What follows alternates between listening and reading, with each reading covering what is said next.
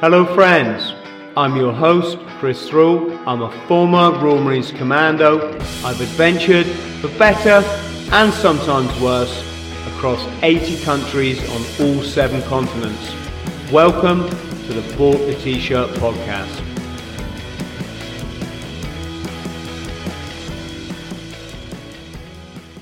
Dave, how are you, my friend? Doing good. How are you, Chris? Yes, wonderful. Absolutely brilliant. It's sunny here, right? Which for England is pretty rare. So everyone just goes into party mode. Well, obviously they don't at the moment. Well, some are, some are not. It's all a bit confusing. But you're in, is it Phoenix? I'm in Phoenix, Arizona, and we are actually having one of the 3 days a year when it rains. It's going to be raining today. So, we're having a juxtaposition of weather. I was going to say, because isn't Arizona one of the hottest places on the planet? It is I think behind Riyadh, it's the hottest large city in the world. Yeah. Yeah. And I think if I remember this rightly, and I should do because I've read his book, my friend Sean Atwood, congratulations, Sean, if you're watching on 500,000 subscribers, which Dave, you're rapidly chasing that. But yeah, Sean was in jail, I think it was in Arizona. Was it the Sheriff Arpaio? Was that very controversial sheriff that he made everyone wear pink to humiliate them? And it was Sheriff Joe. Yep. Yeah, that's your state, right? Yes. No, I don't mean like it's your responsibility, but no. But the pink accessories are true. I transport a lot of patients in and out of the Maricopa County jail system. Pink handcuffs, pink underwear, pink, pretty much everything in the jail system. Yeah, that's Sheriff Joe's thing. So no human rights issue there then. Joe believed that humility was a good teacher. Yeah. So that was his thing. I think Sean would say punching Joe in the mouth would be I'm just sticking up for my mate. So Dave, thanks so much for coming on the Bought the T-Shirt podcast. This is kind of how it is, right? I got to hear of the QAnon, if we can call it a phenomenon or a thing, in the sort of last, I'm going to say, couple of years. I mean, I've heard the kind of hashtag or the where we go one, we go all, which is a really cool expression. It sounds really like, yeah. And I've been familiar with that because when you see that in a tweet, you automatically go, what the hell does that mean? And then you Google it and you search engine it and you're like, right. So I've known about it kind of on the fringe. I'm massively into the truth. As people will know, I say after the events in New York, I think everybody knows what I'm talking about. That kind of opened my eyes up to the fact that, we're not actually told the truth by, these people, well, certainly not all the time. And when my podcast got sort of up and running, my producer, I've got a Netflix producer, Marty, hello, Marty, who said, Chris, you really should check out the Q situation. And a fellow Marine of mine or former Marine message me and say, Chris, have you been checking out Q? So when people that you really respect suggest you do something, obviously there's a big imperative there, or more of an imperative to do it. And what I found, Dave, is really fascinating from many perspectives, but until now, I haven't had what you would call a specialist such as yourself. I've had people that are interested in the Q phenomenon come and talk to me, and it's created a wealth of interest. It's thrown up lots of stuff on both sides of the fence, right? Or there's never any two sides to this true fence. There's a 1,000 sides, as we know, right? But that's interesting because, you know, you need a bit of balance to be able to find your truth in life. So sorry, I'm rambling on a bit, but what I'm trying to say is I was asked if I would invite you on the show as somebody that could present Q in a way that isn't kind of like maybe if that kind of makes sense. So I don't know where it's best to begin. Maybe I'll let you decide that. Well, I appreciate you having me on your podcast. I'm not from the community of what you would call truthers or conspiracy theorists, whatever you want to refer to them as. I've never been interested in alternate explanations for the events in New York, as you would call them. Never been interested in those things. I've always taken mainstream media or the government's official explanation for those events as the truth. And in 2017, things started to change a little bit. My wife was actually listening to a woman who was a YouTuber who was following Q when Q first started posting end of October 2017. And since my wife and I share an office, whatever she listens to, I'm listening to. And I was in the process of writing books. In 2015, I decided to quit my job as a paramedic, became a full-time author, and I had published up until that point 9 books. So I was writing on another book, working on a manuscript, and I kept hearing in the background this woman talking about Q and asking all these questions and reading Q's posts. And to be honest, I found it a little bit annoying. I did not understand it, didn't get the point of it, didn't make sense to me, but my wife was fascinated by Q's posts. So she was actually following pretty much from the beginning. And then I had a dream in December of 2017 where in the dream I met this guy who looked like Mr. Miyagi from the from the Karate Kid. That's what he looked like. And he in this dream, he told me that my understanding of historical events was wrong. He said, all of your understanding of history is completely wrong. And then he began to ask me questions about events from the past. Do you remember this event? And do you remember these 2 people? Well, how are they connected to that event? And then he would ask me about another event, and he'd ask me about more people and how are they connected to that event. And I was listening to this guy talk, and I kept thinking, man, this guy sounds like Q.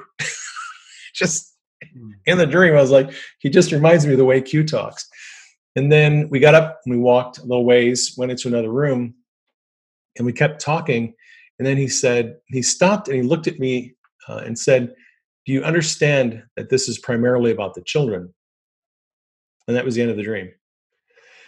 So, I did a little soul searching, and I knew what he was talking about. I knew he was talking about child trafficking, and I knew that he was a representation of Q, and that I was being told I needed to take this Q thing seriously. Well, I decided in for a penny, in for a pound. So I started researching Q's posts, read all the posts going all the way back. And this is, like I said, first week of December 2017. So I only had to catch up with a few hundred posts. Got caught up, started listening to some other YouTubers who were doing Q commentaries. And I had been in the fall of 2017, I had started doing live streams, mostly on Periscope and Twitter, but I did some of them on YouTube, where I was doing nightly or probably every other night, at least 2 or 3 nights a week. I would do a news and current events update, sort of like what Dave does with X22 Report. I'd go through the headlines, find news, and I would just do like a 20-minute news update, 3 nights a week. And so I was used to doing broadcasts, and I was used to doing some research and putting together information on news and current events. So I thought, well, in January, I'm going to take my news update and I'm going to do a Q update. Just read through Q's posts, give people my impressions and thoughts on what Q was talking about. So that was January 14th, 2018. That's when I started doing regular Q updates. And I've been doing Q updates ever since then. I have over 200 videos on YouTube. And they're also, all my videos, Q videos, are also uploaded on, on BitChute, on Vimeo, pretty much any video platform. There's a place called Utah Gun Exchange now. They have a YouTube-like platform. It's actually very user-friendly. All my Q videos are uploaded on that platform and a number of other platforms because it would not surprise me if at some point I get banned from YouTube. YouTube does not like people talking about Q. And my platform got demonetized a long time ago. And they put the little Wikipedia entry underneath all my videos. Q is a far-right conspiracy theory, just in case you didn't know. So I've been doing Q up. Go ahead. Sorry to interrupt it, but I will come back to that because I have, some theories about Wikipedia, but carry on. So I've been doing Q updates. Whenever Q is posting, I do updates. I create a Twitter thread with the most current posts. I do some interpretation, put in some links to articles and videos. And then I do a video broadcast based off of the Twitter thread. And like I said, I've been doing that for about 2 years. It has really become a full-time job. I stopped publishing books, which is not a good thing to do if you're a full-time author. But when Q started up in 2017, I kind of just became a full-time Q researcher. It's what I've been doing for the last 3 years. I just research Q. I spend 50, 60 hours a week probably researching Q, looking at articles, putting things together, talking to other researchers, going on the board, looking at all the posts, finding out what the anons are saying. So it's become kind of like my full-time life. Now, I finally got back to publishing. Last summer, I published my first novel, and then I published my first Q book in January of this year. So back to getting some books out, which is kind of nice because, it puts a little bit of food on the table. But, like I said, Q has kind of become my life, my main message. Prior to that, I mostly wrote books on healing and hearing God's voice and the supernatural. And now most of my focus, I still focus on those subjects, and I do broadcasts on them, articles, but right now Q has kind of is my wheelhouse. It's my comfort zone. So I'm more than willing to answer any questions that you have about Q. Yeah, I'm just wondering if we need to fill in a few blanks here for our friends at home. And to be polite to yourself, Dave. So you were a medic, as in like yes. a paramedic, right? Yes. Yeah, I worked as a paramedic for 35 years before I became a full-time author. Were you in like driving an ambulance or something like that? Yeah. Are we allowed to, without, upsetting you, you must have seen some kind of extreme scenes over the years? Lots of extreme scenes over the years. I worked in a lot of different capacities as a paramedic. I worked as a flight paramedic for a while. I've worked for a fire department. I've worked for private ambulance services. I've worked for hospital-based EMS. I've worked for a lot of different agencies. And I've seen a lot of very, I would just say, traumatic things over the years. And the last 10 years of my career was pretty difficult. I was doing mostly critical care transports. So really sick patients, high risk. A lot of them are circling the drain. They're on ventilators. They're on balloon pumps. They've got Swan-Ganz catheters with lots of medications flowing, trying to keep them alive. And it was pretty darn stressful over the last 10 years. I'm going to say, honestly, I don't miss it. I really love being a writer, and I don't miss working in the field as a medic anymore. Wow, that deserves a big, round of applause. You've been keeping people's loved ones alive, basically, as best you can, right? Yep. Yeah, no, congratulations and thank you. People always say to me, "Thank you for your service." I'm like, please don't say that. It's just a job. I went in the Marines. I got friends that worked in a bank. You don't go to your bank and go, "Thank you for your service," but for what for what you're doing or for what you've done, I should say. I think that you're owed a huge debt of gratitude. When you have to call, it's 911 in America, right? And right. It's 999 in the UK. That's a very serious thing, isn't it? That's, it's kind of last resort sort of thing. Yeah, it is. It is a serious thing. Lives hanging in the balance pretty much every day. It's a challenging line of work, but it's obviously very stressful. And the cumulative effects of stress give most people in law enforcement, firefighters, paramedics, and the military end up with some degree of post-traumatic stress disorder, and then you end up with substance abuse issues or mental health issues. And that's a whole nother conversation. But yeah, it's a very interesting line of work in addition to being obviously very stressful. It's not called the Bought the T-Shirt podcast for no reason, Dave. That is correct. We've all bought a bit of that. So, and the praying sounds quite fascinating. Is that in a sort of meditative sense, or yes, that is a spiritual moniker, if you will. Yeah.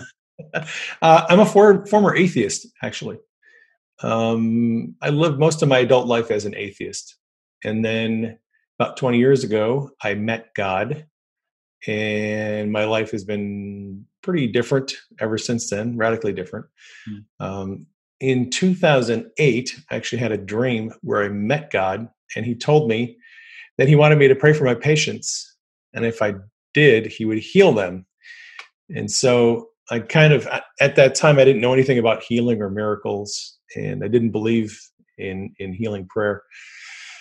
So I had a little bit of a challenge. It took me a while to figure out what that all meant, but over the course of about 6 months, I put myself on a crash course to learn how to heal people through the supernatural power of God. And then my first book that I wrote in 2013 was Divine Healing Made Simple, where I explain step by step the basics of how to release the power of God, how to work miracles, how to get rid of demons, deliverance, and a little bit of emotional healing, kind of an all-in-one book. So yeah, the praying medic comes from the fact that in 2009, when I started blogging as a paramedic, a lot of doctors, nurses, and paramedics were blogging at that time. They would tell stories about the patients that they saw. And we all blogged anonymously. You have to have some kind of anonymous name. Keep your patients anonymous for privacy sake. So I chose the name Praying Medic, and that name kind of stuck. So that's kind of what I've gone by on social media, and use it as a pen name for my books until I've published my first Q book. The Q book I actually wrote under my first name, my given name. On your YouTube, is it the helicopter? You said you were part of a flight rescue. Yes. Yep. That's where that comes from. Have you got is it an orange banner as well? Yes. Yep. This is completely aside from our Q chat, but this is how the brain works. When I saw that and I saw Praying Medic to a military man, you automatically think of combat, right? Right. See, the chopper makes me think Vietnam, and the orange is like Agent Orange. Ah. So I get this vision of a medic praying in Vietnam, like it's praying to get out the ship, basically. Yeah. I'm a little bit young to be a Vietnam vet, but yeah, it's obvious why you would make that association. I'm sure a lot of people ask me if I have any military service, but I've never been in the military. Always been civilian. I was in Vietnam, but only as a tourist or backpacker, I should say. Right. So yeah, let's bringing it back to Q then. Now, I should state now.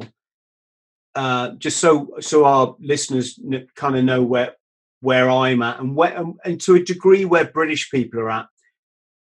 We're not so massively here now into the politics as I see you guys kind of seem to be. I think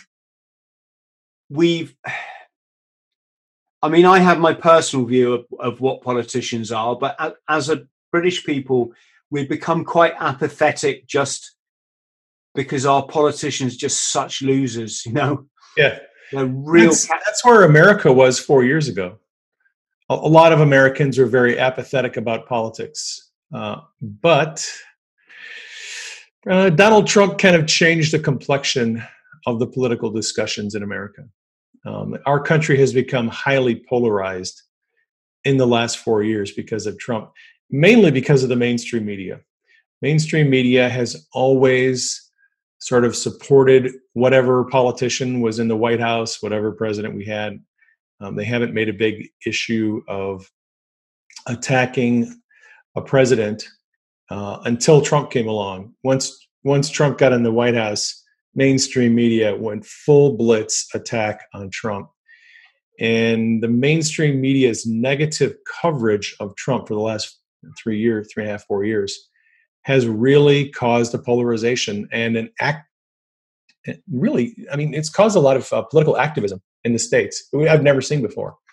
It's really remarkable to look at the complexion of American discussion now versus how it was 5 years ago. Completely different.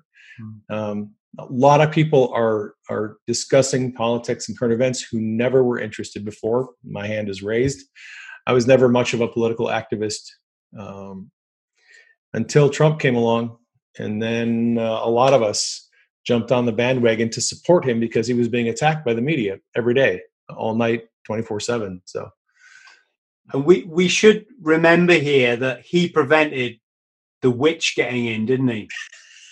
Come on, let's be honest. Oh, mate, if Hillary would have gotten in, we probably would have had our first nuclear war with North Korea or Iran a couple of years ago.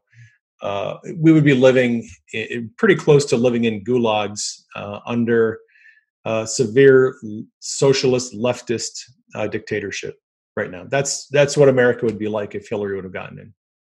Yeah, I've seen her in videos going, well, she left the boys in Benghazi out to die, didn't she? Yeah. To cover her own back and her cronies' backs. After selling weapons to ISIS and arming a lot of terrorists, then strung out the boys in Benghazi and let them fend for themselves. And I've seen her in videos going, we killed him, as if like death is something that it's something to be proud of. It's a horrible, horrible thing, and doesn't matter whose it is.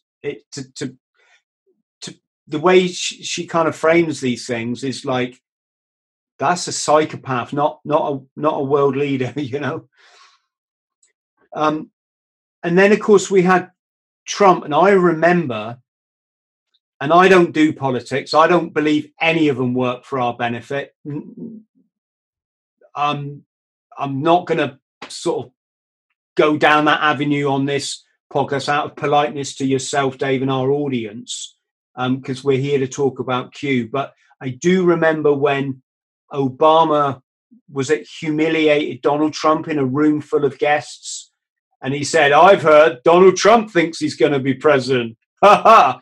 Well, that day's never going to come, and Donald Trump was sat there, and he just kept his game face. And I'll be honest, whatever my feelings are about anybody, I kind of felt for him a bit there. And B, I thought that's going to come back and haunt some people, you know, that is going to come back and haunt some people. Yep.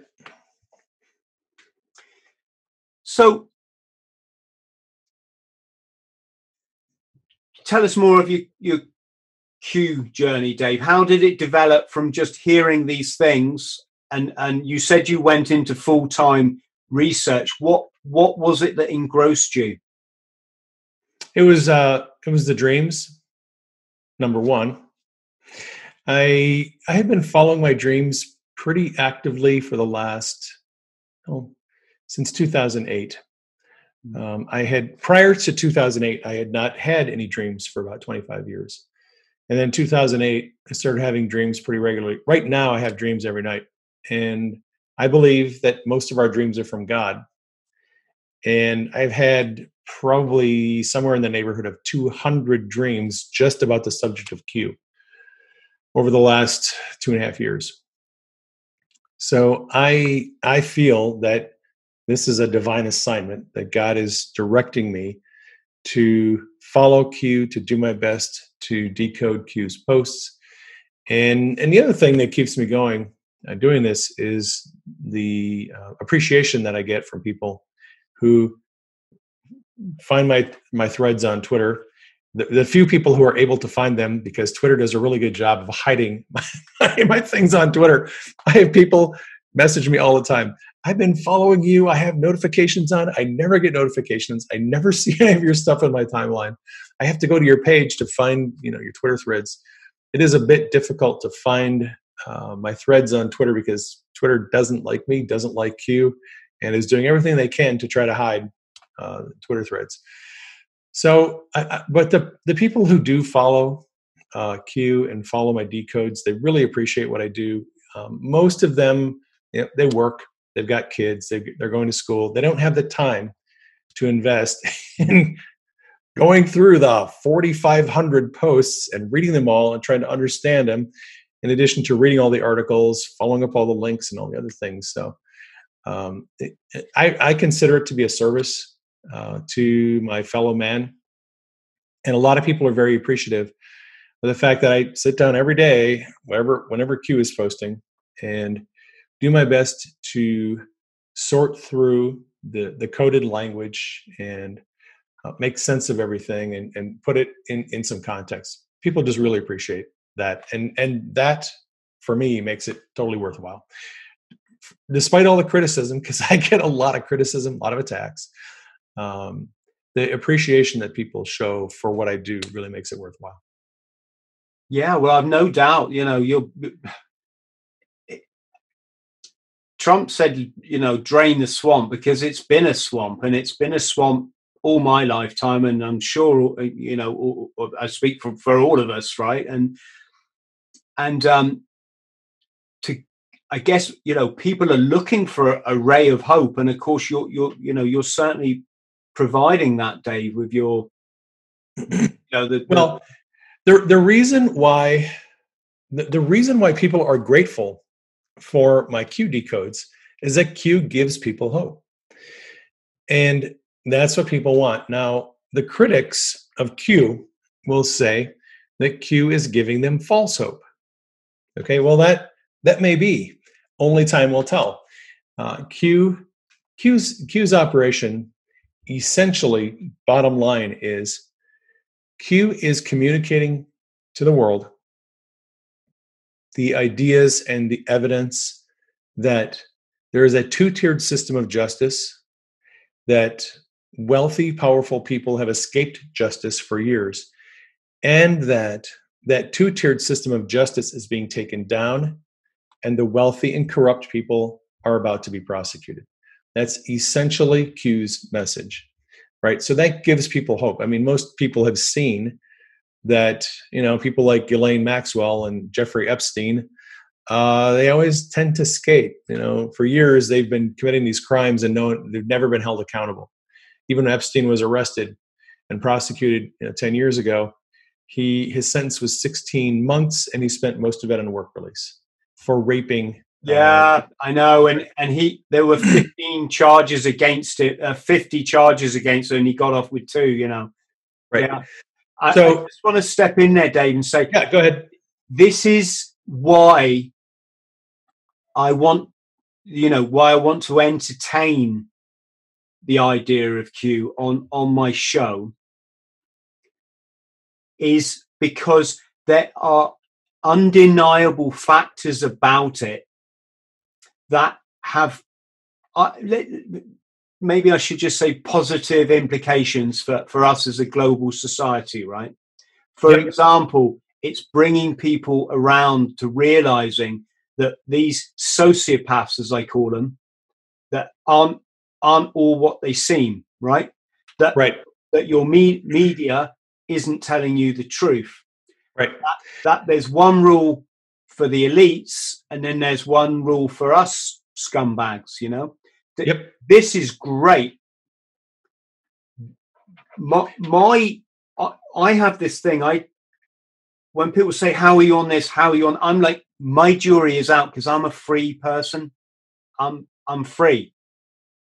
And I will always be free. And to that end, I'm never going to jump on this boat or that boat or put all my eggs in this basket. I'm going to be like, and try to pick, try to exercise a bit of astuteness. I don't know if that's the right word, but I think people know what I mean. And so, to sum up what I'm trying to say, so yeah, there's undeniably so much positives to come, not just from Q, but from having this conversation. But I want people listening to realize this. I host a podcast, right? It's not a Q channel. It's not a this. It's not a that. I won't just be interviewing military people, because I know a lot of you like military. I won't just be, defending something like Q, because a lot of you want me to defend Q. I'm like a platform here, and I don't believe in censorship. And I think if we don't have open conversations, how can you grow? How can you learn? If we don't hear, alternative voices, so yeah, with that in mind, there's things about Q that just seem really great. And then there's other things that just seem a bit like fanciful, Dave. How do you? What are the parts of Q that seem a bit fanciful? Do you have any specifics that I can address? I'm trying to obviously want to choose my words carefully, because I'm not here to offend anyone. I'm just here to give light to this whole subject. So, for example, JFK Jr., right? Yep. He knew who killed his father. He's not stupid, right? Perhaps. I don't know. I've never looked into that whole situation myself. I'm just kind of like, let's just say I'm putting this out there. It might not be what I believe, but I'm just putting up the sort of one scenario, let's say. So he held off from politics because he knew the people that killed his dad, right? Okay. He's engraved from a young age. He had to stand there by the coffin, and watch his dad get back. Horrendous, right? Later on, after standing back from politics, which he knew if he went into, he's just jumping in, he's just jumping into the swamp, and likely, like a lot of his family, he's going to get the off too, right? Okay. He brings out this magazine and he calls it George, an obvious pointer at, people think, it's named after George Washington. No, it's George Bush killed my dad. That's clearly like, and even the articles, I can't remember it like off pat, but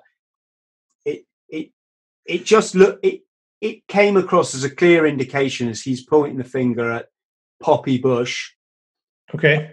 I've never read George, and I didn't study too much of JFK Jr.'s life, so I'm just going to take your word for all this, and that's fine. Well, if you followed that family around, and also the Clinton crime family, as Sean Atwood quite rightly refers to them, these are people, they have their own assassination squad. Right. You can't mess with them. If you threaten their status and their livelihood and their standing in American society, So what's the connection with JFK Jr. and Q? Well, the connection is that when JFK Jr.'s plane went down, it was like, he brought that magazine out. That's his payback, right? Okay. And now I'm just chucking this. I'm not making any judgment here. I'm saying, when we talk about the stuff that seems that could be seen as fanciful, then we're told that he's still alive and he's the person behind Q. Is this something that you've heard? JFK Jr. has nothing to do with Q. Okay. How is that begun to float around the social media? Because the Q community has been infiltrated by a lot of people who are telling fanciful stories to distract and discredit the actual message of Q, right? So this whole JFK Jr. thing started out in July of 2018, when Q had gone off the board and hadn't posted for 20 days. It was the longest time at that point that Q had gone without posting. While Q was gone, some anonymous person gets on the board and starts calling themselves R Anon instead of Q Anon. And they started telling the story about JFK Jr. is still alive, and he is going to be helping Trump.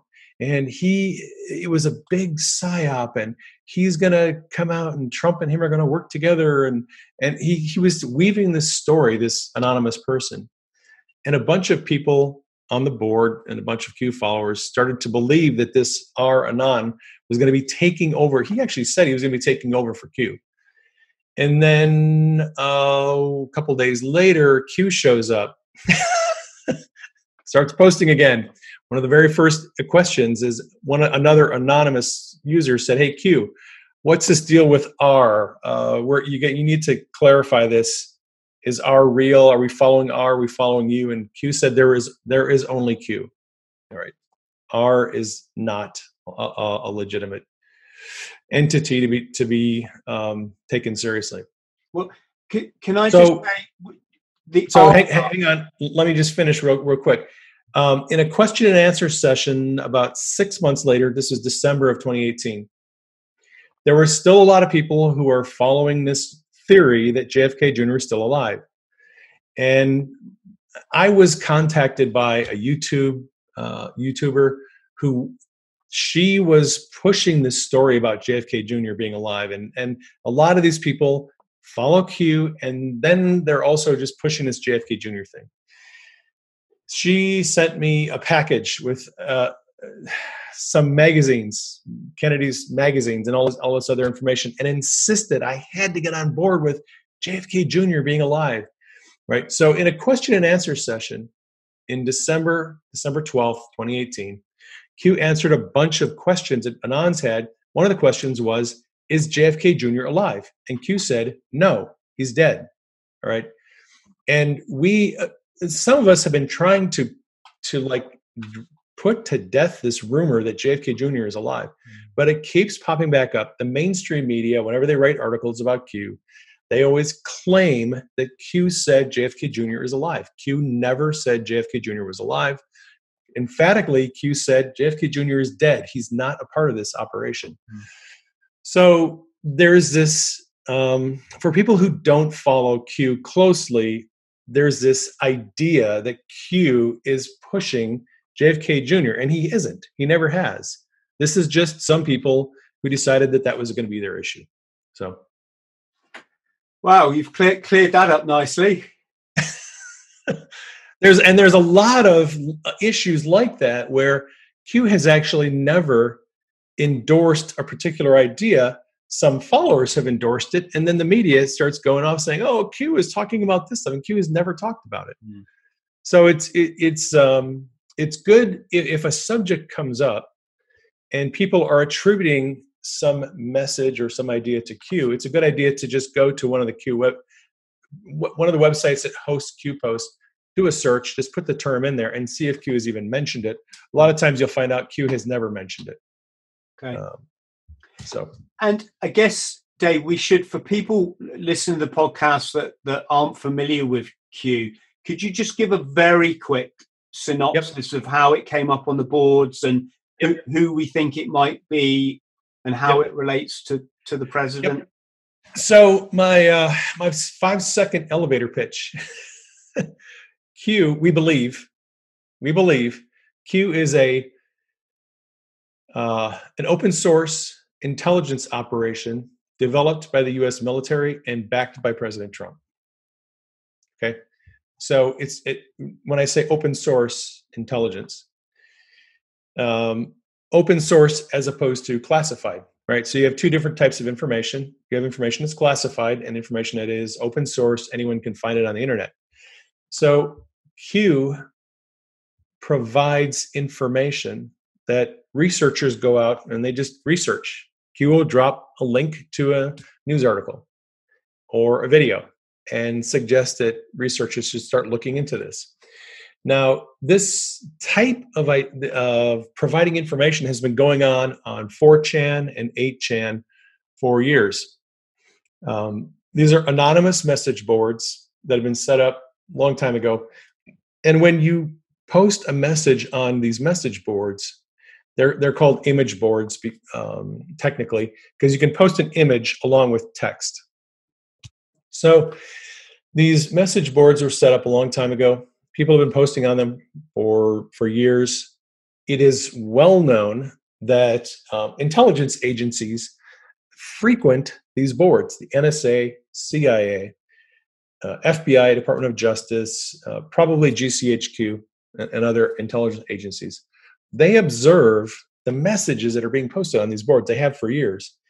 And because every once in a while, someone will show up and they'll start dropping information on one of these boards, and it will tell people to start researching different things. A good example of this before Q was an Anon who became known as FBI Anon. Now, in July of 2016, right before the 2016 election, the FBI was investigating Hillary Clinton for her email scandal. And on July 5th, James Comey came out, made an announcement. He cleared Hillary of any wrongdoing. Okay. A couple of days prior to that, this anonymous user showed up on 4chan, was posted threads over the period of a couple of days telling people to look into the Clinton Foundation. And he was dropping information about all the crimes that the Clinton Foundation was involved in. And he said, I'm an FBI agent and I am working on the Clinton Foundation investigation. And I'm here to give you information. I want you to start researching these things and put these things together.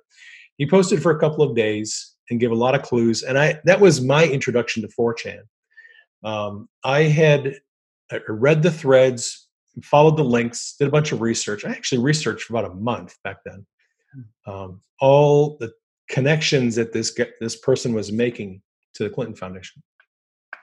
So when Q came along at the end of October 2017, I had already some familiarity with these intelligence insiders who post clues about criminal activity. So now, when I said that my wife started following Q, she was the first one in our family that was following Q. When Q was posting information that was different than FBI Anon. FBI Anon was answering people's questions, was providing specific information, specific clues, kind of like what Q is doing, but Q started out asking a lot of questions, kind of in a using the Socratic method, basically asking a lot of questions. And that October 27th, Q just showed up, started asking all these questions, dropped some hints about Hillary, John Podesta, and Huma Abedin being arrested first week of November. And then continued asking questions, dropped a bunch of information about Saudi Arabia, and asked questions about Jared Kushner's visit to Saudi Arabia. And this is all right before members of the Saudi royal family were arrested. And that was kind of the clue, the first clue that Q was onto something, because Q was talking about Saudi Arabia the day before the members of the royal family were arrested. And so that was kind of the beginning of Q. People got interested in Q's posts on 4chan because he seemed to have known ahead of time that there were some things going on in Saudi Arabia that no one else would have known. Q asked, on the day that the Saudi princes were arrested, he asked what private contractors were in Saudi Arabia. And there was a news story about 3 weeks later, sure enough, Blackwater. They were in Saudi Arabia helping with the arrests. Q asked what Jared Kushner was doing with Mohammed bin Salman.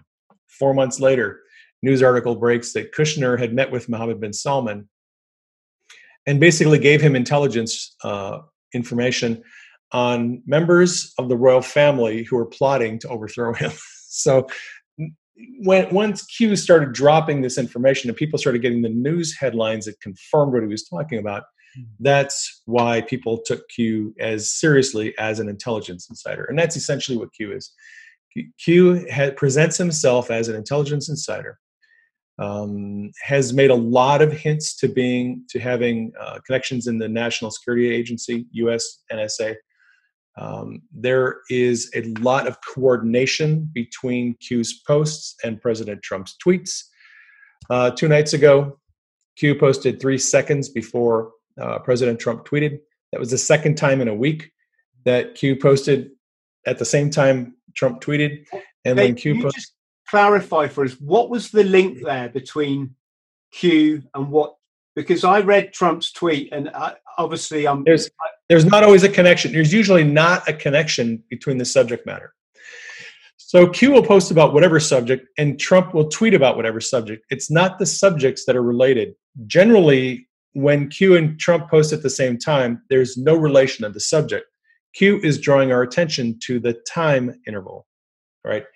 So it's a question of mathematics. If you do the math over the time that Q has been posting, if you just kind of figure it out, Q posts an average of about 5 times a day, maybe 4 times a day on average. Okay. And Trump tweets probably 12, 13, 14 times a day, maybe on average. So if you just mathematically ask yourself, what is the probability that one person randomly posting 5 messages a day is going to hit on the exact same time that President Trump tweets? Now, just do the math computation.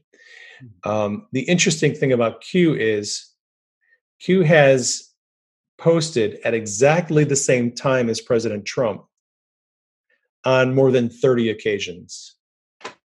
And he has actually predicted it ahead of time.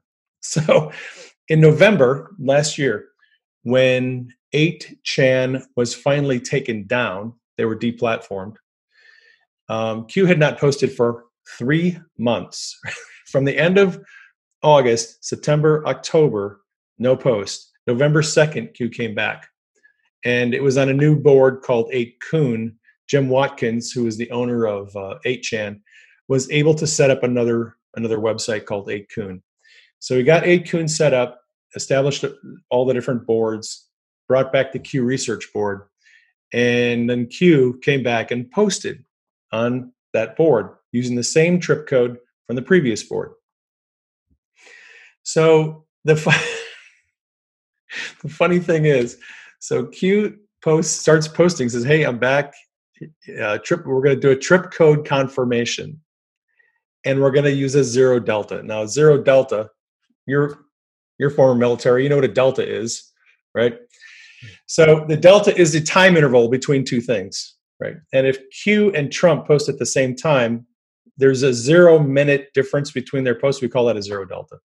So Q notified the board he was going to update his trip code, and there was going to be a 0 delta. Now, we've been watching these 0 deltas for years when he posts at the same time that Trump tweets. So sure enough, 5 minutes later, Q and Trump post at the same time, exact same time. And then Q changes his trip code. And then he comes back and says, oh yeah, hey, about that 0 delta. So this is confirmed.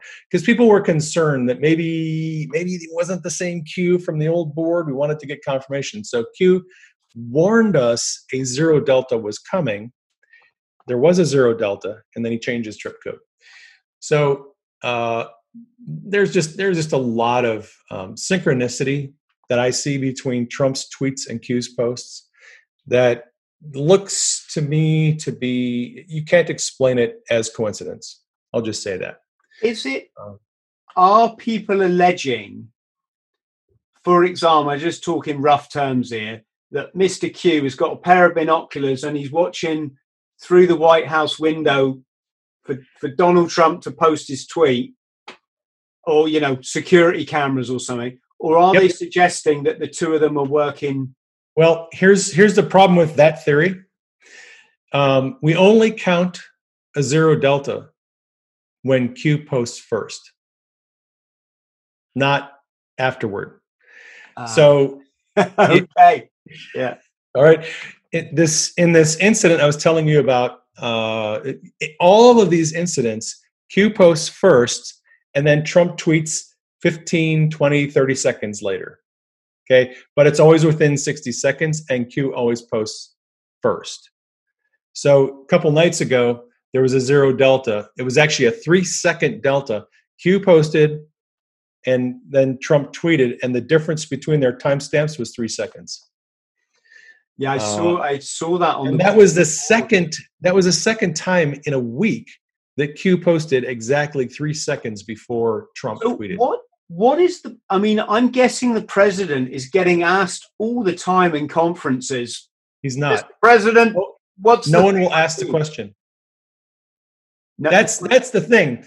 Q has been trying to get the mainstream media to ask Trump, tell us about Q. Disavow Q. Is Q part of your operation? What do you know about Q? No one has asked Trump about Q yet. Not one person. Now they could. The mainstream media has written over 2,000 articles claiming that Q is a vast right-wing conspiracy theory that is not connected to Trump. However, they have not yet bothered to ask him one time if he knows anything about Q. They won't do it because they know the truth. They know that Q is Trump's intelligence insider. They know that. And that's why they don't ask the question. Because if they were convinced, if the media were convinced that Q wasn't part of Trump's operation, they would have asked the question 2 years ago. But they know Q is legitimate. That's why they won't ask the question. Yeah, this brings me on nicely, Dave, to what I hinted to earlier, and also why I'm trying to sit on the fence here just to be That's all right. A little good podcaster, good podcast host, but you're doing well. Well, it's like this, right? I read an article today. It's by The Guardian. So that's your very British newspaper, right?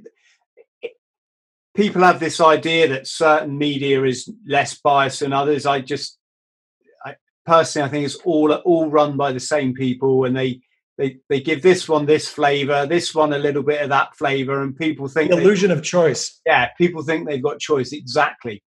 But anyway, The Guardian runs this article, and here is a mega red flag, because they put Q in the same loony bin as, and I'm not going to say that, as the events in New York, right? So, and they call it what the words you were using, like extreme right-wing conspiracy theory, right? Whoa. I'm trying to say this so people will understand what I mean. If you're saying that the official narrative of what happened 20 years ago in New York is the truth in this day and age, with all the evidence, the counter evidence at your disposal, you are just incredibly naive. So for the Guardian to be calling the people that have spent countless hours of their lives digging for the truth, not just for the benefit of society, but for all those poor people that were massacred, right? For them to say that we're all mad is just frank. It's not about being insulting. They can insult me as much as they want. I couldn't care less. But the fact is that they're drawing the same parallel with Q. So if they can lie about that, you've got to ask yourself the question, then they must, not must, but are they likely lying about this? It's the same thing again we talked about, like the Wikipedia entries.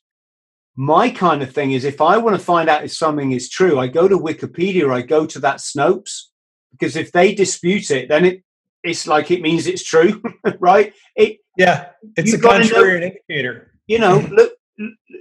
Look who owns the media. Look what the function the media plays within a society. It's not for informing the people; it's for controlling the people on behalf of the sociopaths.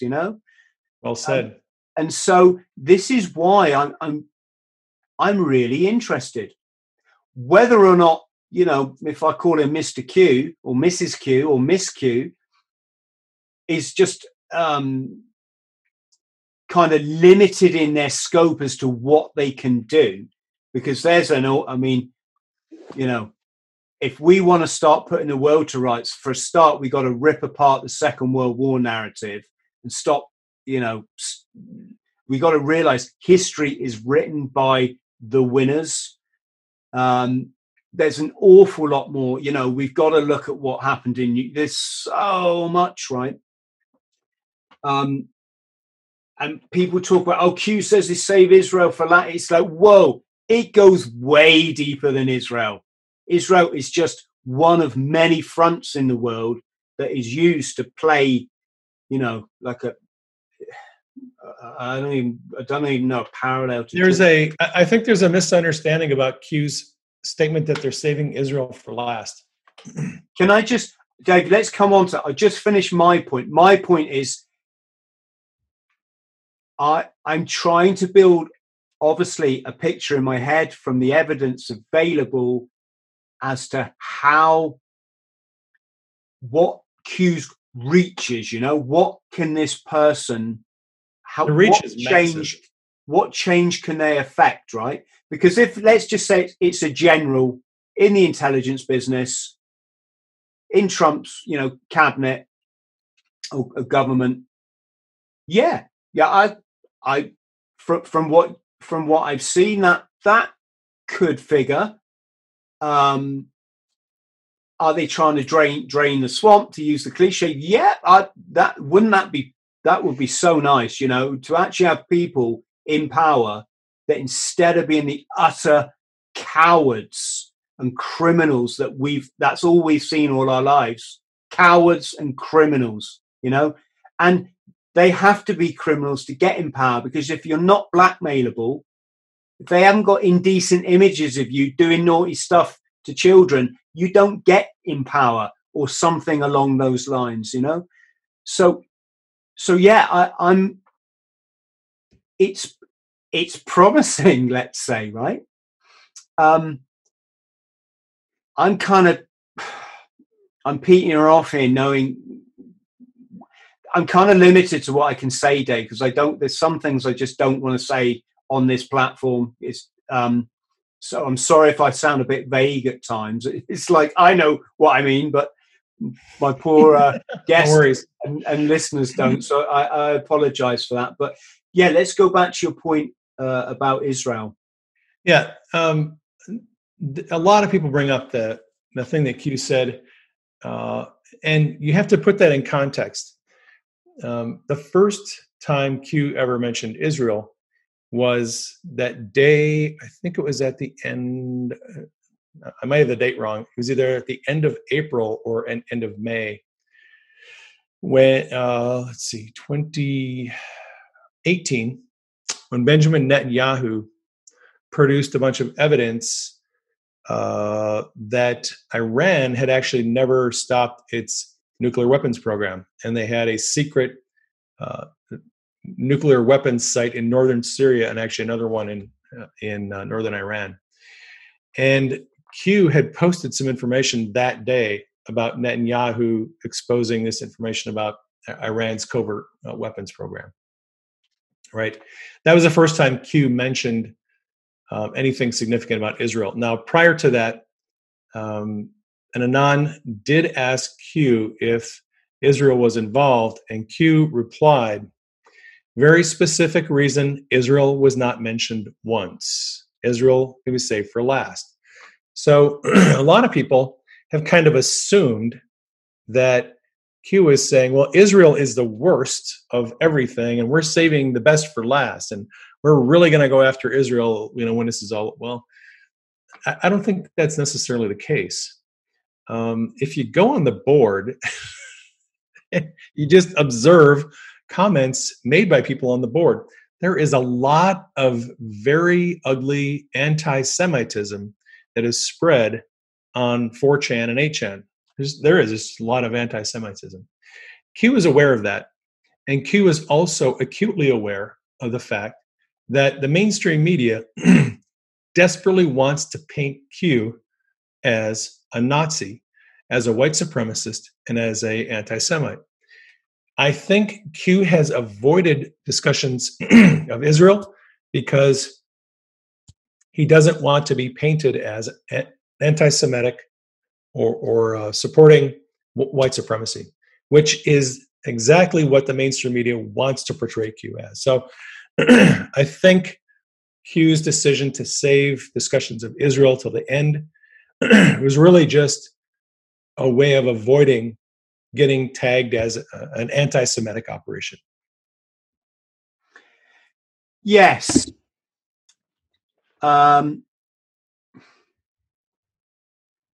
Yeah. I'm just trying to kind of mull that over for a bit, because it's that word, isn't it? Anti-Semite it's so misused it's just anyone who talks about George Soros or the Rothschilds, the first thing the press says about you is you're anti-Semitic. Yeah. Well, yeah. I'm just going to talk for the sake of our clarification here for our friends at home. Like, I've been in Israel twice, Palestine, obviously. I've lived, worked, and traveled in 80 countries across all 7 continents. I love all people. My truth in life, what I've found is it's the only way. You cannot be an enlightened individual if you hold any sort of hate or bitterness in your heart. So it's fine if you want to hate people, fine, but don't expect to be happy. That's what I would suggest. I met wonderful people in Israel, and as I'm always saying, I don't think it's I don't think Israel is the problem in the world. I think it's used. I think there's things they do. I mean, look at the genocide in Palestine. It's utterly horrific. But I think from a globally holistic perspective, I think Israel is used as this buffer that no one's allowed to criticize. So no one's allowed to look beyond Israel to see who's really pulling the strings in the world. So I think people hide behind Israel. And so when they do their, when you get a glimpse of them behind the curtain and you want to point, they go anti-Semitic, and they know that's going to conjure up all kind of horrible images in people's heads because of, images from the Second World War narrative, this kind of thing. So I just want to say, you're either a good person or you're a fucking asshole. It's that simple. Doesn't matter whether you're Jewish, Khazarian, American, British, whatever. It's really that simple. And yeah, it's a minefield talking about it because it is. It just is. So let me see, because I wrote a few things. I don't normally write many notes for podcasts because it generally tends to be my podcasts tend to be me chatting to someone about stuff that we share a passion, right? But when it came to Q, in respect of our listeners and yourself, Dave, I wrote a few things down. In no particular order then. I'm guessing the Diana thing about her grave is shaped like a Q is a bit along the lines of the JFK Jr. Yeah, Q has mentioned Princess Diana one time. It was very early on in the operation, and Q was kind of hinting that Diana was probably taken out because she had information, and they were afraid she was going to talk about what she knew. Probably something to do with crime in the royal family, I'm guessing. That was, as far as I know, that's the only mention that Q has ever made of Princess Diana. I don't know anything about her grave being shaped like a Q. I haven't really looked into that. Okay. And we seem to have this belief that masses of, if we can call them underground trafficked children, are being rescued by. Yep. I mean, again, Dave, please feel free. Yep. So that came out. Gosh, there's so much misconstrued information out there. So Q had gone quiet for a period of time, and I think this was back in March, if I'm not mistaken. And I think this was actually well-meaning people. They started to say that we were going to have 10 days of darkness, and this is going to be April 1st to April 10th, I think, is, if I remember this correctly. They were in March, they were predicting that we were going to have 10 days of darkness, that power was going to go out, internet access would go out, and there were all these children that were going to be rescued from tunnels underneath New York City. That was kind of the way it was painted. And supposedly Q had already predicted this when with the post 10 days of darkness. Well, I got on Twitter and I started telling people, look, this is not going to happen. This is just wishful thinking. There is no evidence, no credible evidence to believe that there are a bunch of children trapped in tunnels underneath New York City. I mean, I'm not saying I can't empirically prove that there aren't children under tunnels in New York City, but to just say that you believe that there are without any evidence is a little bit wishy-washy. So they were predicting that there were going to be 10 days of darkness, that Q predicted it, and this is going to happen first 10 days of April. Well, this whole 10 days of darkness thing, I had explained this in a number of Twitter threads prior because this subject kept coming back up again. Every time somebody got a feeling like something big was going to happen, 10 days of darkness, Q predicted 10 days of darkness. So the 10 days of darkness thing was Q's warning to people who were following him in December of 2017 that he was going to go dark for 10 days. Now, why is it relevant? Because when Q started posting on October 28th, He posted almost every day consistently for about a month. So through the end of November, he had posted, the longest break Q ever took was 4 days without posting. So every 2 or 3 days at least, Q would be on the board posting.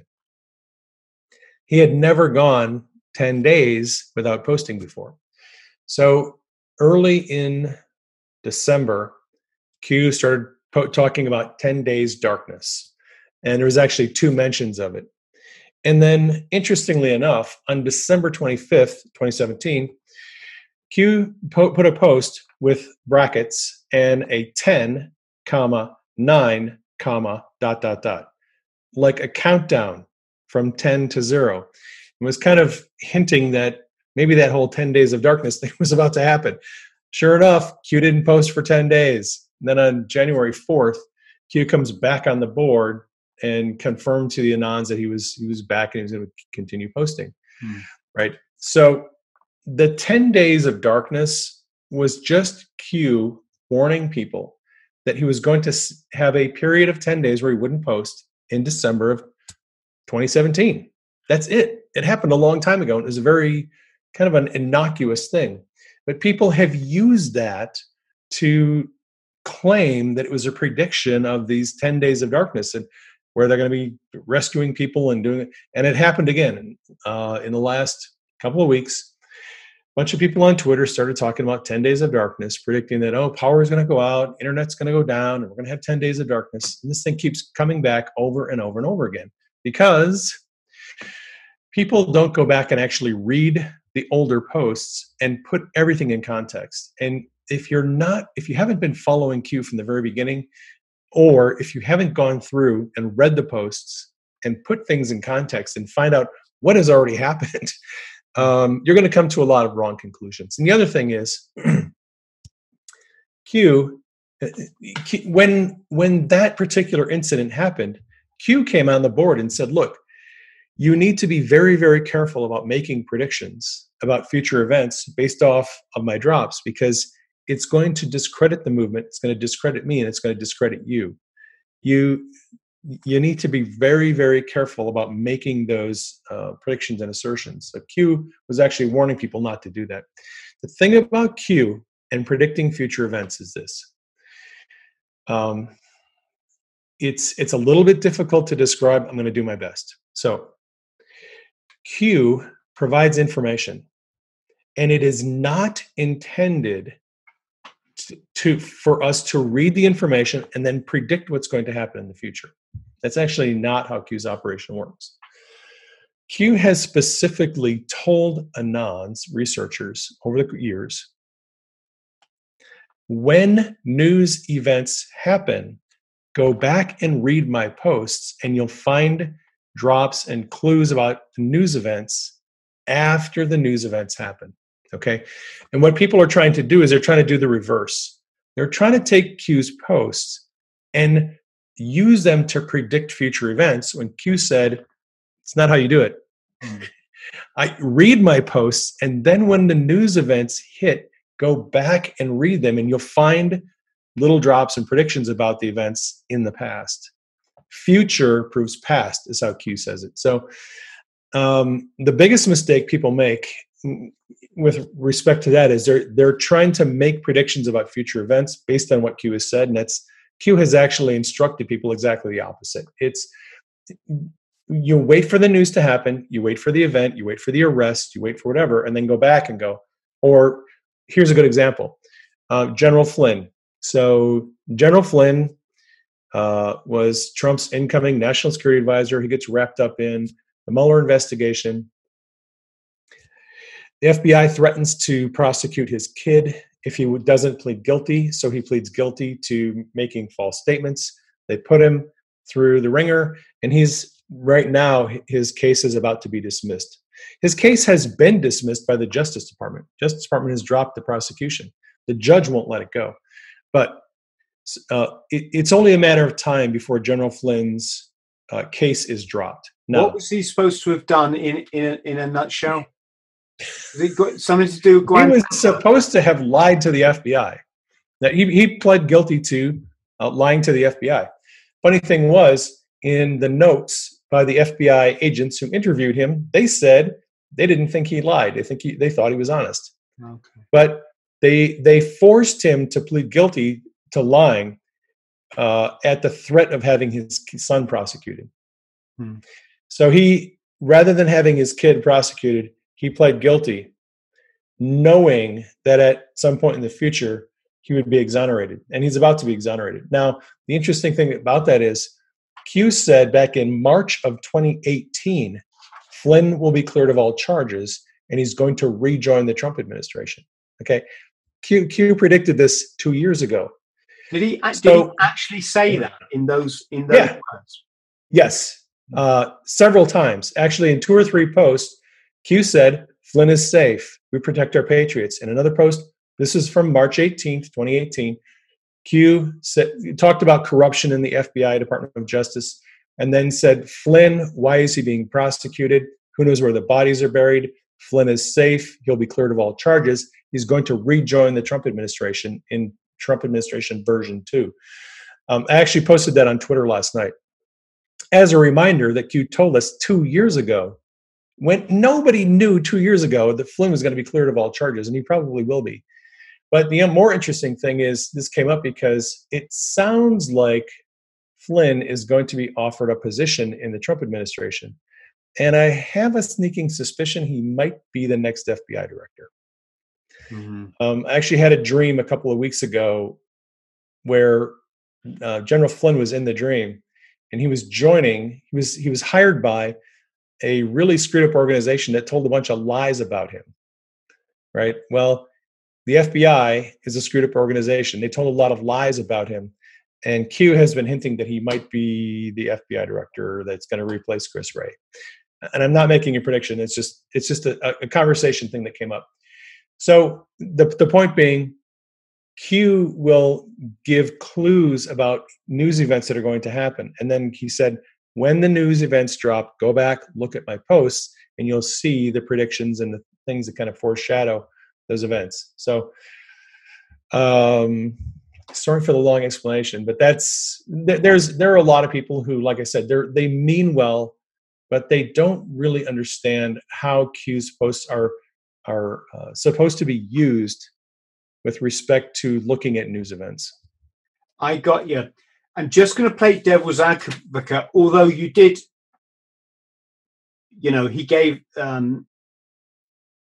a pretty accurate assessment of is it General Flynn getting... General Flynn, yep. He seemed to be quite specific there.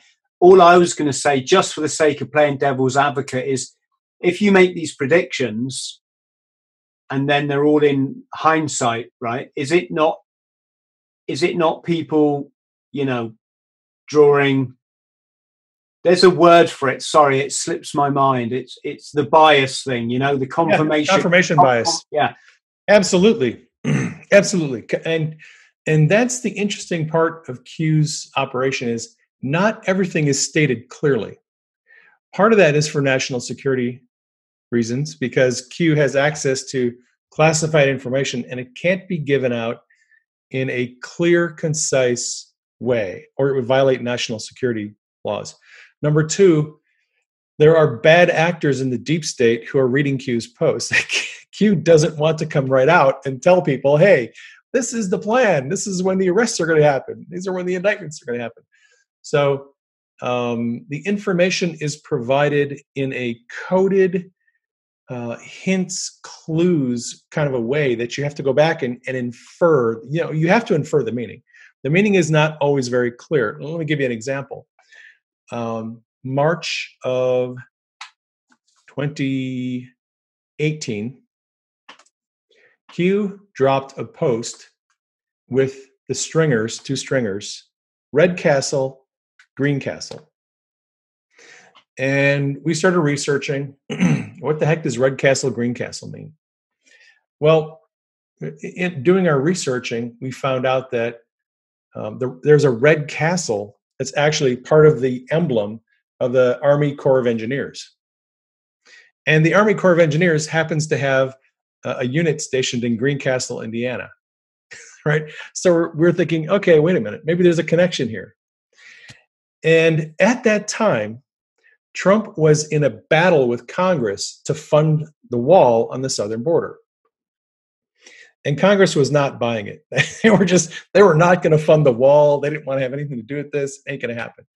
So we developed a theory, a bunch of us, we're all researching independently, but we all came to the same conclusion that maybe Trump was going to use the Army Corps of Engineers to build the wall on the southern border, right? So that was in March of 2018. We all put it out on Twitter on our Q threads that, looks like Trump might be building the wall on the southern border, and we're getting this crazy idea from this red castle, green castle thing that looks like a hint about the Army Corps of Engineers.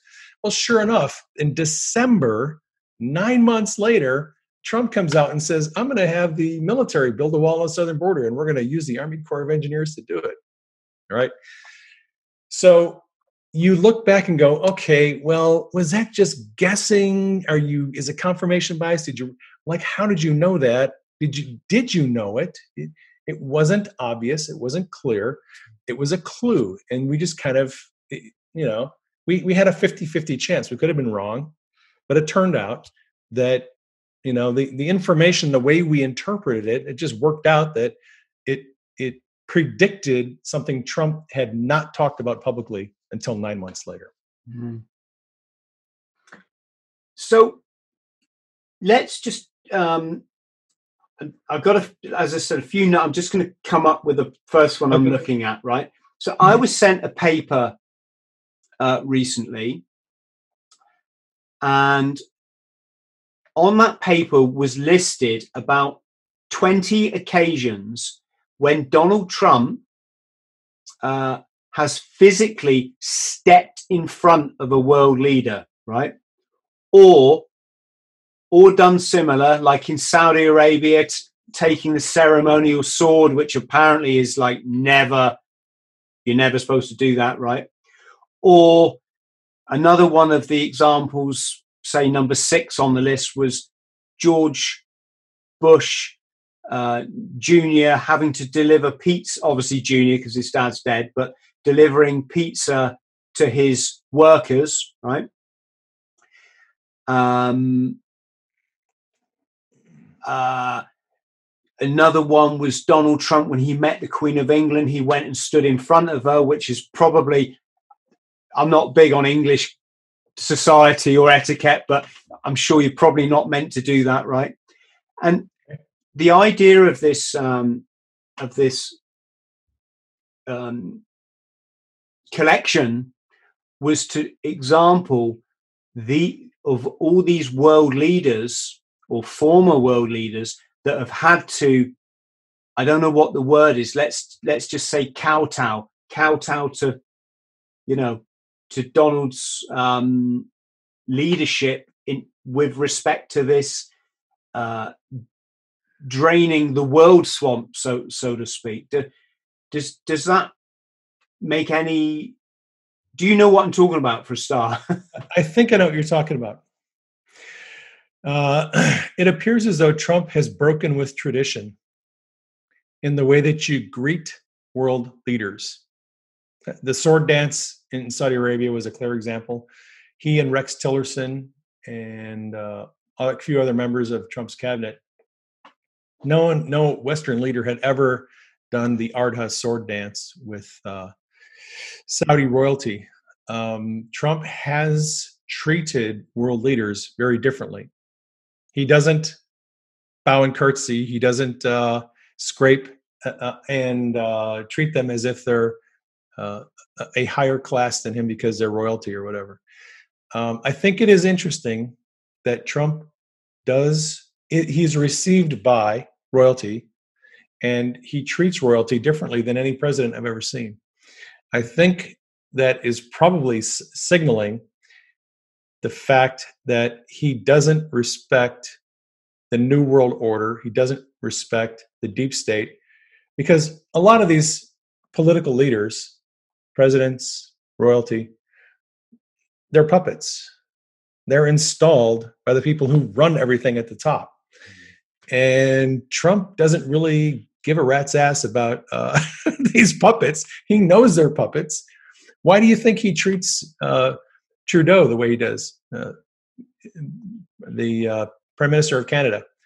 He treats him like a punk, a kid, because he knows exactly what he is. He's a kid, he's a punk, he's a puppet of George Soros, and he has no respect for him. And he makes no bones about letting the world know that he doesn't really respect him.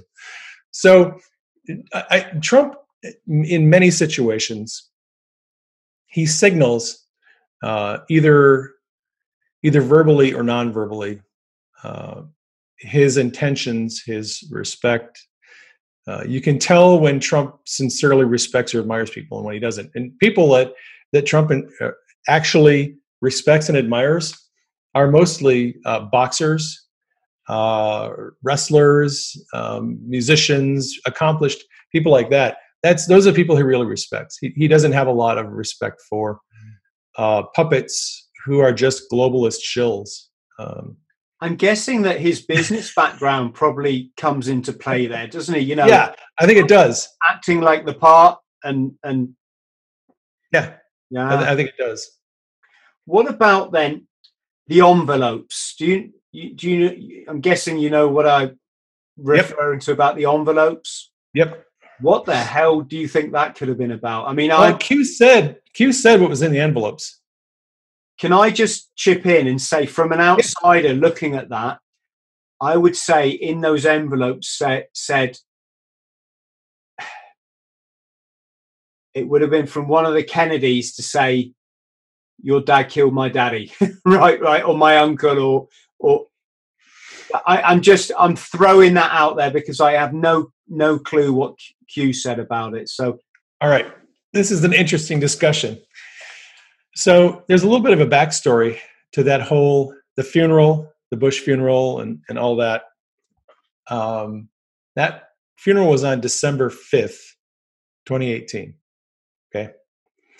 So also known in Q's vernacular as D5. Q had been talking about D5 for a while. And December 5th, D5, right? A little inside joke there. Okay. So what happened, the lead up to all of that was the Clinton Foundation, there was going to be a congressional hearing during which a whistleblower from the Clinton Foundation was going to testify before Congress. And that hearing was scheduled for December 5th, 2017. Now, at that time, the Clinton Foundation was under investigation by the Justice Department, and U.S. Attorney John Huber was running that investigation. People started to speculate that Huber was going to be at that hearing. He was going to testify. I don't know how much I should say about this. On social media, I kept telling people that Huber is not going to be there. And I have a very good reason why I believe that Huber wasn't going to be at that hearing. Even though everyone kept saying Huber's going to be there and there's going to be witnesses and it's going to blow open the Clinton Foundation, I was warning people, don't get your hopes up. I don't think Huber's going to be there. Number one, logically, he wouldn't be there because his investigation wasn't concluded. There's no way that the U.S. attorney is going to go into Congress in an open hearing and talk about an ongoing investigation in the most massive corruption scandal in world history. Before the investigation is complete, you just don't do that. So to me, it made no sense to believe that Huber was going to show up. Now, the hearing was scheduled for December 5th. And, well, it just so happens that Poppy Bush died and they had the state funeral on December 5th. And the Clinton Foundation hearing was rescheduled. So Q suggested that they put up this funeral, state funeral, to cancel that congressional hearing because they didn't want people knowing what was going on at the Clinton Foundation. It was the best that they could do. They threw a funeral for Bush, and the hearing was delayed by a week. Now, come to the day of the funeral, everyone's there, and all these people start getting these envelopes, and everyone's wondering, like, what's in the envelopes? Dave, just for the sake of our British audience, can we just name a few? Because you just reminded. Oh yeah. So Bill Clinton was there. Hillary Clinton was there. Jimmy Carter was there. All the living U.S. presidents were there, right? So Bush Jr. was there. Obama was there with his wife. All the presidents, members of Congress. Trump was there with Melania. All the dignitaries were there. Big state funeral, you know. So somebody then starts handing out these envelopes to Bush Jr. and Hillary and Bill Clinton, and he gets one, and she gets one, and Jimmy Carter gets one, and people are like, what the? And you could see the people looking at the envelopes and then have this look of like almost terror or disbelief on their face. Some of them lost the plot. And everyone is wondering, like, what was in the envelope, right? Yeah. So somebody actually asked Q in a question and answer session, what was in the envelopes? Now, when they, on December 5th, when they rescheduled the congressional hearing, Q posted something to the effect of, well played, deep state, allow us to counter. Okay. So when then later on, there was a question and answer session, and one of the anons asked Q what was in the envelopes. Q said, our promise to counter. That's it. That was Q's answer. Q indicated that there was some promise written on the envelope that Trump's people, the good people in the military, they were going to counter the deep state's move with canceling the congressional hearing with the funeral, and that's about as far as I've heard. A lot of other theories about what was in the envelope, but that's what Q said. And then a week later, they had the hearing. Who handed the envelopes out? I don't remember. And because the whole thing is very bizarre. For a start, right, somebody had to get the envelopes there, which obviously links them to the person that's written the letter, right? It's somehow, unless the envelopes rocked up in a package and it said, right, please hand these out to some. But then, of course, you've got a massive security risk because they could be full of, I don't want to say the word, but, something that goes bang. Right. Very bizarre. Very bizarre. Okay. It was bizarre. What about this? So these Podesta emails, right? Can you just sum up it again in a short synopsis? What are they about, and how is Q? How are we influenced? Oh well, the Podesta emails are they cover a lot of different subjects. This is the one with the hot dogs and yeah. First, John Podesta was Hillary Clinton's campaign manager in 2016. Podesta is a political operative. He's been a political operative. He has been involved in elections and political candidates for a long time. And of course, he is alleged to have to be a participant in a lot of very bizarre, probably illegal activities involving. We know. He's alleged to be a pedophile and a pervert. So,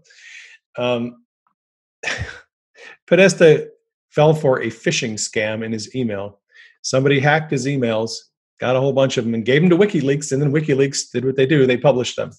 So it's a lot of emails to and from a lot of different people: Hillary Clinton, Barack Obama, various political figures, and most of the emails are pretty boring. Some of them are a little bit spicy.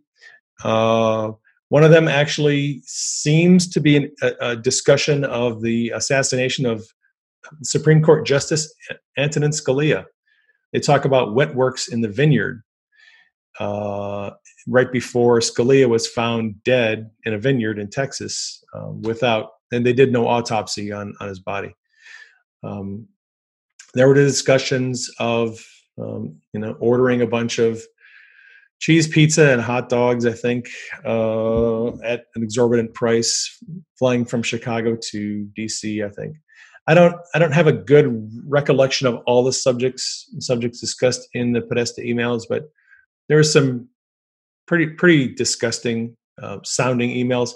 A lot of it is innuendo. You have to sort of read between the lines what people are saying. They use a lot of coded language in some of these discussions for the very reason that they probably figured, well, if these emails ever get hacked and they're made public, we don't want to come right out and say what we're doing.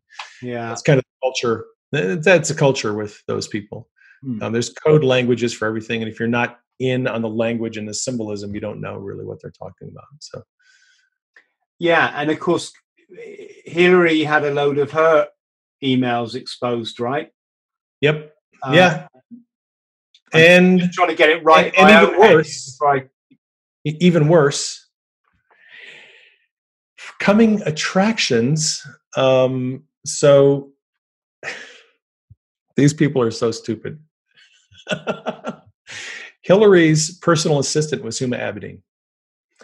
Huma Abedin's husband at the time was disgraced Congressman Anthony Weiner. Anthony Weiner gets busted for sending sexually explicit text messages to a minor. The police pick up his laptop and impound it. It goes to the New York Police Department. And they start looking through the hard drive and find all of these pictures and videos, which have been described as very disgusting pedophile stuff. Mm-hmm. And, of course, start tracing this all back. What happened was, apparently, Huma Abedin and Anthony Weiner had a system in their house that's automatically synchronized their laptops, their computers. Hillary Huma Abedin would take her work home, and she would work on correspondence for Hillary as Hillary's assistant. She'd take it home, and she would do her work there and then go back to the office. Well, somehow Anthony Weiner's laptop synchronized with Huma's laptop, which was synchronized with Hillary's laptop. So all of Hillary's emails got transferred to Anthony Weiner's laptop, and a whole bunch of pictures and videos that had the, I guess, insurance file name on it. I'm just going to say here, because I'm thinking about YouTube censoring us. Let's not get too graphic, because it. No. That's all I'm going to discuss. So the interesting thing is that whole case, the laptop hard drive, a copy of it was sent to the FBI, and FBI sat on that hard drive for about a month, and they would not talk about it until the election was over. This happened right before the election in 2016. It became a big deal a week or two right before the election when Andrew McCabe, deputy director, finally decided to tell James Comey about it, who's the director.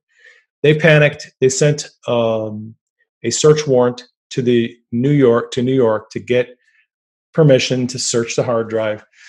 And then there was this big brouhaha between New York Police Department and the Department of Justice. New York Police Department wanted to do a press conference where they were going to talk about what they found on Anthony Weiner's laptop. Justice Department, under the direction of Loretta Lynch, pushed back and threatened to prosecute a New York police officer in a case where a guy died, a suspect died in sort of like a chokehold situation. So those Anthony Weiner's laptop sounds like it has a lot of potentially explosive information on it, and it's in the hands of the Southern District of New York U.S. Attorney's Office, which was, until 2 weeks ago, under the direction of Jeffrey Berman. And I should say probably more like, I think Berman was fired about a month ago.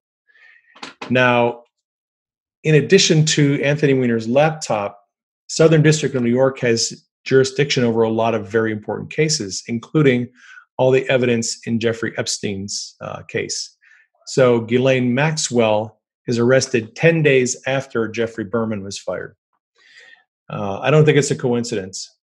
Q has suggested that the firing of Berman, getting rid of him from the Southern District of New York, U.S. Attorney's Office, essentially unlocked a whole bunch of information and crimes that are about to be exposed. I think we're going to see a lot more prosecutions very soon. A lot of that information is going to come out. Now that the obstruction is gone, I would expect it's going to be very interesting 6 months down the road. I think we're going to see a lot more prosecutions, very embarrassing information coming out. Things are moving in the right direction. I would say that. And is this somebody trying to chuck dirt at Q? When you see these lists that are going around and it says all these celebrities have already been executed, and it's got like Hillary on there, and it's got the Queen of England. I don't know where people get this information from. Q has never talked about that sort of thing. I get these messages quite often, and people are always passing out these internet rumors. I got this from a friend who has a high-ranking source inside Washington, and they said this is true, and these arrests have already happened. This type of thing goes around about every 4 or 5 weeks. People say, "Oh, the arrests have happened. There's all these people that are at Guantanamo Bay. Some of them have already been executed. Some of them have already been put on trial." These internet rumors have been going around for a long time. There's no truth to any of them. I don't know where they come from. They're not from Q. No, okay. Yeah. My gosh. Right. Lots of disinformation. Yes. Listen, Dave, I'm going to be honest. You've been absolutely fascinating. I do love the way that you've kept it straight down the line on behalf of Q, and obviously it says a lot about your character. I'm just very grateful you've come on the podcast. I'm stopping now, not because, I honestly could talk with you all night long. We've literally just scratched the surface. But what I get conscious with is when people look at a podcast and go, "Oh, it's 3 hours." I'll watch that later. And of course, that later never comes. And then it's a shame for those people that could have. What I'm trying to say is, I think you've really covered the bases really well, and perhaps we'll put this podcast out and then come back and either revisit it with another one, if that's okay with yourself, or even we'll do a live show together and answer people's questions. So yeah, does that sound like sounds good? Like a plan, yeah. Yeah. Yeah, it's fascinating. It's not often I'm speechless, but I don't want to close the podcast by trying to say something trite, because there's clearly something there. Who is controlling this something? Well, that's part of the enigma, and also this is why it seems to be working so well. As I said, it's a big red flag for me that the mainstream are going after this. I can understand them saying that the pizza thing is a farcical debunked conspiracy, right? Because they're trying to protect their own, right? When they're going after the Q supporters with that same approach, is like, if Q's so wacky and weird and these guys are just out, why not just leave them? Am I making sense? Or am I just... Yeah. For me, that, if the media is so convinced that Q is some wacky, crazy conspiracy theory, then why not ask Trump and settle the argument once and for all? That's what they should do if they're responsible journalists. The question is, why haven't they done that? Yeah. I guess I should finish by saying that I really would encourage people, wherever you sit, keep an open mind. Yep. But bear in mind that the people that control this planet, they've been doing this for thousands of years. Go back to the pyramids. You can probably go back. The symbols go back to the pyramids at least. You can probably go back before then. And we really, if we want change for our children, or it's probably going to be our children's children. I sound like Monty Python, but we need to be prepared to go deep, to look deep, to think deep. And yeah, that's it. I've said enough. I don't want to waffle anymore, but Dave, stay on the line just so I could say a personal thank you and goodbye to you, but massive thank you again. Your channel and all your links I'll put below the YouTube video. For people who might be listening on iTunes, do you want to say where the best place to find you is? Yeah. I do have a podcast on iTunes. I'm also on YouTube. PrayingMedic.com is my website. If I ever get taken down off of other social media platforms, that's the best place to find my articles, podcasts, and videos is PrayingMedic.com. Brilliant. Is there anything you'd like to say, Dave? You don't have to, but just trying to be polite here. Think for yourself. Research for yourself. Trust yourself. Where we go one, we go all. I do like that expression. Yeah. So to our friends at home, thank you so much for watching another edition of the Bought the T-Shirt podcast. Please be respectful to each other in the comments. I mean, you don't have to. You live your life and I'll live mine. I know that. But it's if we're going to create this change, we need to at least be able to be civil to each other and talk and listen to different perspectives and consider the what ifs rather than just doing what our parents' generation did, which is, oh, you speak differently to me, so I'm not going to talk to you, Anyway, lecture's over. Massive love to you all. See you next time. Friends, thank you for listening to the Bought the T-Shirt podcast. Please like, subscribe and share. And don't forget to follow me on social media. Username, Chris Thrall. Instagram, chris.thrall. Thank you.